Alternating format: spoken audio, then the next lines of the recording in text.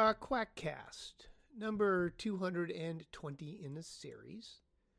This one is called Diagnostic Reflections, and references for this podcast can be found at Science Based Medicine from the blog entry of the same name from January 26th, 2023.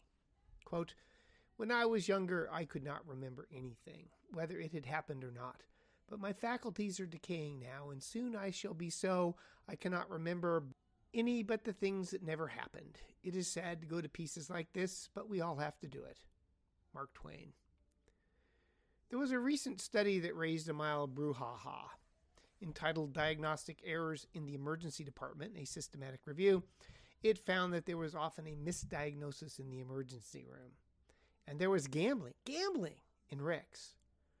The study found 15 medical problems that accounted for the bulk of the misdiagnoses. Quote, "The top 15 clinical conditions associated with serious misdiagnosis-related harms, accounting for 68% of serious harms, were stroke, myocardial infarction, aortic aneurysm and dissection, spinal cord compression and injury, venous thromboembolism, meningitis and encephalitis, sepsis, lung cancer, traumatic brain injury, traumatic intracranial hemorrhage, arterial thromboembolism, and spinal and intracranial abscesses, cardiac arrhythmia, pneumonia, gastrointestinal perforation and rupture, and intestinal obstruction."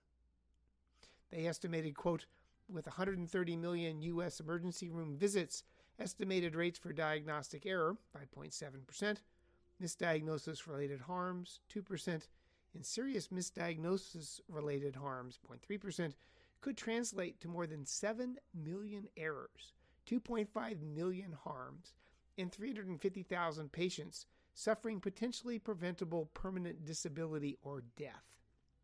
So, not an insignificant problem. The first thought was to contrast the finding with the practice of fantasy-based medicine, those who follow the nonsensical ravings of a lunatic mind, NRLM. You know, alternative medicine. Practitioners of traditional Chinese pseudomedicine are, after examining the tongue and pulse, 100% wrong in their diagnoses. Chiropractors, if they're looking for and treating subluxations, 100% wrong. Naturopaths, there I am less sure, as that is a form of NRLM that excels more in goofy treatment than in goofy diagnoses, although they have their fair share of goofy diagnoses. Most of the other forms of NRLM hover close to 100% in their misdiagnoses. The alternative medicine diagnosis is often definitional for misdiagnoses. But that's not a various comparison. That of apples and bird shit, as Sal the Cacophony might call it. Making the correct diagnosis is, like Teen Talk Barbie's opinion on math, tough. As this post goes up, I have 1 working day left as an infectious disease doctor. If you include the second 2 years of medical school, I have spent 41 years working mostly in the hospital, taking care of acutely ill patients. I have easily seen 50,000 patients in consultation. Really. 4 to 5 consults a day, 48 weeks a year, 1 in 3 to 1 in 5 weekends on call. It adds up to a small city worth of patients I have seen. As I head into my inevitable decline, like all old geezers, I like to reflect on the past and pontificate to all you youngsters who would likely ignore my sage opinions. Getting the correct diagnosis in the fog of medicine can be damn difficult, and like Grandpa Simpson, I will take this opportunity to give a mostly SBM-free rambling on the medical diagnosis and my experiences, both triumphs and failures. For I flatter myself that I am a diagnostician. Making the correct diagnosis is key to all that follows in patient care, and as I have mentioned, tough. Anyone can look up the correct treatment once a diagnosis is made. You'd think. I remain shocked how often a simple Google to determine what is best therapy is not done, part of why I have had a career. As another aside, Google Scholar can be invaluable in making the right diagnosis. Has influenza been associated with sterile cardiac vegetations? Yep. Can vomiting lead to esophageal tear and empyema? You betcha. Two examples from the last month of my practice where the diagnosis of atypical disease presentations was explained by a quick Google search. I am so glad the Index Medicus has gone the way of the dial-up modem. Now, if only I could get rid of medical references behind paywalls. Making the diagnosis is what makes the real doctor. Petty as it is, I derived enormous satisfaction from reaching a diagnosis, especially if it was missed by others, and double especially if the diagnosis was not an infectious disease. It brings out the gloat like nothing else. For example, I had a patient who came home to Portland to die of AIDS. This was back in the bad old days before HAART. He had been at Brigham and Women's Hospital in Boston for 2 months, slowly fading away. When I saw him, well, he was tan like he had been in Jamaica in August rather than a Boston winter. Low blood pressure and sodium, high potassium, classic Addison's disease induced by his rifampin. Hard to miss. A bit of steroids and he perked up and lived another year. Gloat central to this day. For those of you not in medicine, Brigham and Women's Hospital in Boston is considered one of the premier hospitals in the United States. As Gag Hellfront noted, well, Brigham and Women is just his hospital, you know. But I learned as a resident in Minnesota that the so-called great hospitals? Meh. Patients often went to Rochester for a second opinion, only to come back with no new insights, but significantly poorer. Hold the Mayo, we used to say. When I am asked about a second opinion, I always think of Henny Youngman's joke. My doctor told me I was fat. I said, I want a second opinion. He said, okay, you're ugly too. Not all doctors are diagnosticians, however. What is a diagnostician in my mind? Someone who, after doing a history and physical, comes up with a diagnosis for whatever ails the patient. I remember once I had an AIDS patient, a home beer brewer, who had Saccharomyces cerevisiae in his blood. So I knew what ailed him. Yeah, I went there. Pathologists and radiologists do not qualify as diagnosticians, nor do many other physicians. Some are fine within their organ or specialty. A cardiologist is fine for a cardiac diagnosis. A gastroenterologist is fine for a GI diagnosis. And Larry is fine for a Three Stooges diagnosis. ER docs, most assuredly, are not diagnosticians. Sorry, guys. The usual attitude of physicians at the receiving end of an admission from the ER is that the ER is wrong about the diagnosis. But that is how it should be. Part of the ER doc's job is to determine whose illness needs admission. Every doc has their specific training and expertise. Just as you would not want me to remove your appendix or deliver your baby, you would not expect all doctors to be equal diagnosticians. If you want a doctor who has both the breadth and depth of medical knowledge, you either want an internist, hospitalist, or an infectious disease doctor. I, like Zaphod Beeblebrox, would survive the total perspective vortex. As an aside, kids today, I remain shocked at how few house staff and medical students have any knowledge of the classics. Monty Python and the Hitchhiker's Guide to the Galaxy are unknown to them. Doctors are just not the dorky nerds we used to be. Infectious diseases involves all organ systems, and many processes can mimic an infection. So as my old boss used to say, the ID doctor has to be the second best cardiologist, second best pulmonologist, etc. in the hospital. So what does it take to be a diagnostician? I mean, besides overweening self-esteem. What follows is where the old geezer wanders down memory lane with an onion on my belt, as was the style of the time. Experience helps. While I have long maintained that the three most dangerous words in medicine are, in my experience, that has more to do with choosing an appropriate therapy than making a diagnosis. The practice of medicine, with emphasis on practice, is as much a trade as a profession, and like building cabinets, the more patients you have seen, the better diagnostician you become, I would hope. Unlike, say, golf, where no amount of practice will allow you to escape mediocrity. You know, that's sometimes life's motto. Practice makes mediocre. A couple of years ago, I introduced myself to a patient who was apparently admitted from central casting as a stereotypical Russian. A big bear of a man, he got out of bed and gave me a crushing hug. Finally, he said, an old doctor, someone who knows what they are doing. Which I kind of understand. I mean, medical students these days look like they belong in high school, as do the house staff. While I have not seen it all, I have seen more than most. And it is seeing diseases that is important. You can read about a disease, but it never really gives the flavor of a patient presentation. The textbooks will say 80% of patients will have this symptom, and 67% that symptom, and 5% will have the other thing. But patients do not read the textbooks, and so often will present with signs and symptoms that are kind of sort of resembling the textbook description, but not quite. Kind of like new traumatic T. Years ago, I saw a patient in clinic on Friday afternoon. Friday afternoon is a bad time to be sick, and she was sick. High fevers, severe polyarticular arthralgias, rash, toxic appearing. It had been going on for a week, and I had no clue what she had. But as I say, she was sick. I was betting on endocarditis with immune complex arthritis and admitted her to the hospital. Monday, I came back to work, and the patient was gone. I asked the hospitalist what had happened, fearing the worst. Oh, he said it was Still's disease. Got all better on steroids, and we sent her home. Classic. Classic? I had vague memories of Still's and read up on it. Yep, classic case. Totally missed it. But I learned about Still's and vowed never to miss a case again. Wrong.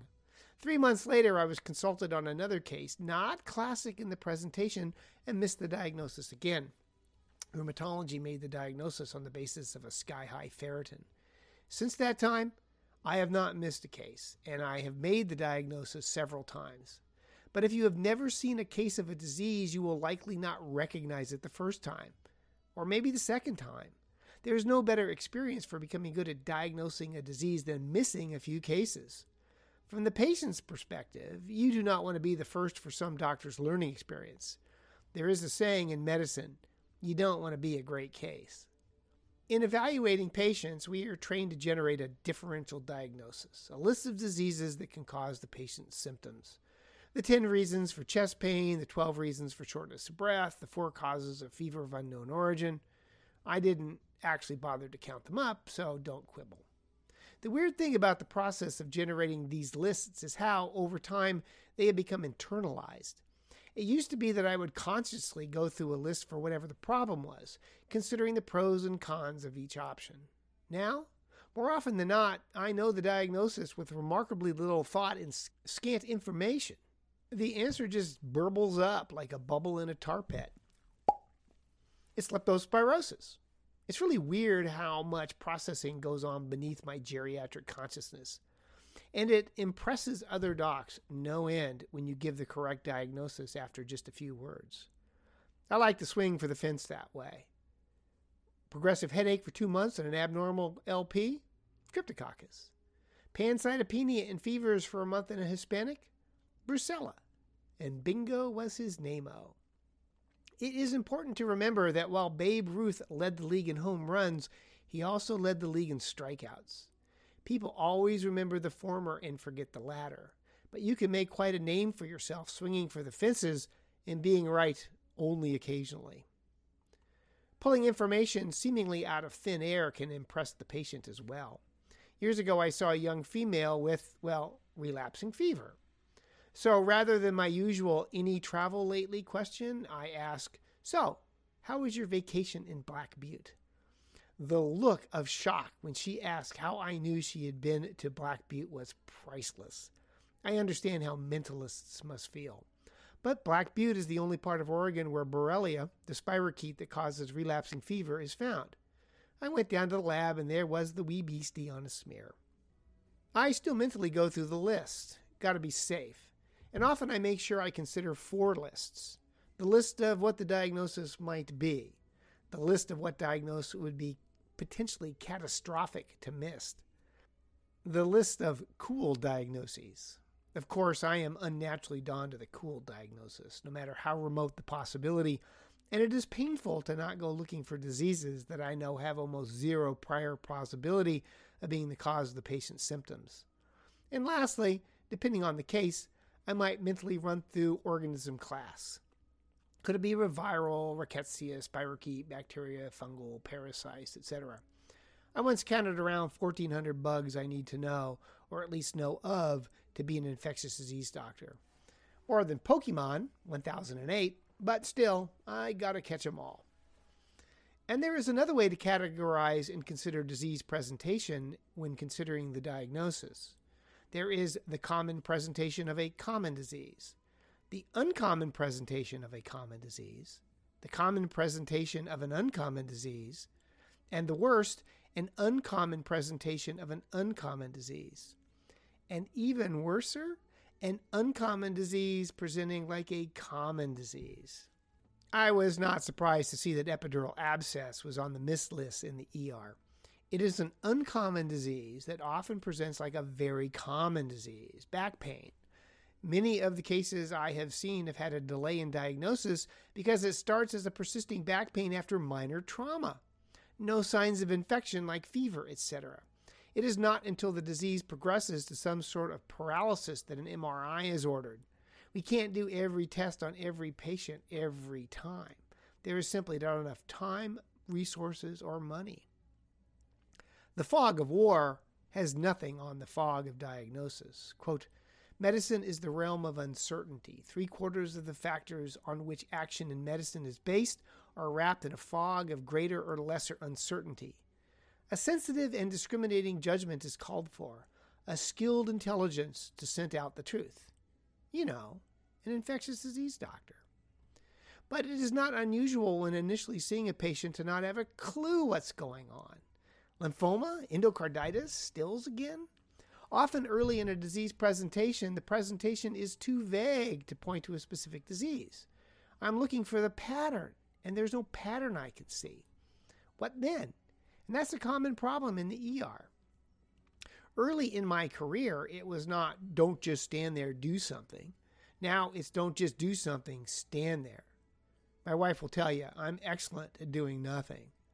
But so often, time will clarify what the diagnosis might be and what needs to be done. As Lao Tzu noted, and I often quote, let muddy water stand, it will become clear. It is important to explain to the patient why you are doing nothing, as often they want something done, anything. Do it. I often compare the problem to unripe fruit. It takes time for the disease to mature to the point where it can be recognized. The ER is filled with green bananas that are yellow by the time I am called to see the patient. Infectious disease docs do have a reputation for doing excessively detailed histories to aid in making a diagnosis and for writing extremely long notes. I do the former, but I never did the latter. As an aside, if you have not discovered Dr. Glauco Flecken, you are in for a real treat. I have never met the man, although he is an ophthalmologist in Portland, but he has evidently followed me on a hike. Producing War and Peace for each consult is a real fetish that I do not understand. Many cases are actually simple, especially if you know what you are doing. By the way, if you want a really experienced diagnostician, avoid a university hospital. Think about it. Often the attendings are on service, 3 months a year? So they might have 25% of the experience of someone who works every day in the trenches. And it is often indirect experience. Patient to medical student to resident to fellow to attending and back. Often the perfect opportunity for medical telephone. My time in skepticism in science-based medicine has made me a far better physician and diagnosticians. Skeptics are, I wager, more aware of how we think and the errors of thought that lead to a faulty diagnosis. Quote, the most common cognitive problems involve faulty synthesis. Premature closure, i.e. the failure to continue considering alternatives after an initial diagnosis was reached, was the single most common cause. Other common causes included faulty context generation, misjudging the salience of findings, faulty perception, and errors arising from the use of heuristics. Faulty or inadequate knowledge was uncommon. Because of my time at science-based medicine, I have spent an inordinate time thinking about thinking. As a result, I think better. One of those thought processes is to consciously consider the outliers. Often all the patients presenting signs and symptoms can be accounted for with one diagnosis, or at least we try to. Occam, not Hickam, rules. Newbies and the unexperienced focus on what is consistent with the presumptive diagnosis. I always make a point of considering the inconsistencies, occasionally resulting in a different diagnosis, like the aforementioned empyema, a huge pleural infection with an oral streptococcus but almost no lung infection. There's no pneumonia to cause the empyema. It was thought the empyema was due to aspiration pneumonia, but after careful questioning found that the aspiration event occurred after a prolonged and violent vomiting. Boerhaave syndrome was a better explanation. Focusing on the outliers is a habit that has to be learned and does not come naturally. There are two, and more likely more, patterns in medicine that I think will adversely affect the future development of good diagnosticians. One is a lack of continuity. These days, everyone is a shift worker. Well, everyone but me. A week on and a week off. In my hospitals, I am the only doc that is there day in and day out, except for vacation and some weekends. I suspect physicians are not getting the understanding of disease that only comes with following a patient from admission to discharge and then outpatient follow-up. Continuity of care is important to gain understanding of disease and the best opportunity to see, well, screw-ups. I always tell residents that it is okay to make a mistake. Just don't do it twice, except if you're diagnosing Still's disease. The other is EPIC, aka the electronic medical record. The way rounds work now is everyone sees their patients and then vanishes to the computer room to chart. I rarely see other docs or attendings or residents as I wander the halls. The constant interaction with other providers has vanished, and with it the cross-fertilization that occurs when discussing the odd cases. I used to get multiple questions a day from docs I would run into. Now, maybe one a day, on a busy day. I do not know what the solution is to improving diagnostic acumen. The comment section of the New York Times articles suggest doctors should listen to their patients better. I doubt that. The problem is patients don't give histories, they give stories. Digression-filled stories from which we need to extract the pattern of the patient's disease. It is often how much of what I need to know, symptoms, onset, progression, current status, seems at times to be almost deliberately avoided by patients in favor of details I do not need, such as who drove them and in what car, or information I already have in the chart. Time, concentration, stamina, and empathy are all limited resources in a busy day. I understand why doctors interrupt their patients around 11 seconds in. They so often are not telling you anything you need to know to figure out the problem at hand. Given that, quote, for a given disease, nonspecific or atypical symptoms increase the likelihood of error, and, quote, these issues are not unique to the ED, they are seen across clinical settings regardless of study method, I'm not certain if there's any way to make physicians better diagnosticians. Most of the solutions I find online seem, well, trite. They come down to thinking better, which is hard to do. Or teach. Just look at the Cognitive Bias Codex. It is a wonder that humans can force themselves to think clearly. Rational thought, I wonder, is perhaps at its core an unnatural act. And I have seen many people over the years, physicians and otherwise, who just seem to be unable to process the information to come up with the right answer. 1 + 1 = cheese. It's always odd to see, but how to counter it? One of the sobering experiences of my career is coming across the charts of patients I took care of early in my practice. Reading my notes I wrote as an intern when I was a third-year resident, or reading my notes from early in my practice. Man, as Mark Twain famously sort of noted, when I was an intern, I was so ignorant I could barely be called a doctor. But when I got to be an attending, I was astonished at how much I had learned in 7 years. My current skill set is a result of 40 years of hospital clinical medicine and all that comes with it. I do not think there is a shortcut to all the lessons I have learned, unfortunately. And I expect some diagnoses will always be part of the human condition.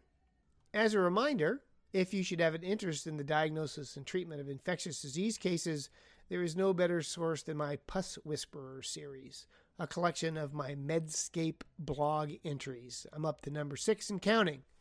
Harriet liked them. And that ends a Quackcast, number 220. Thanks for listening. See you later. Bye.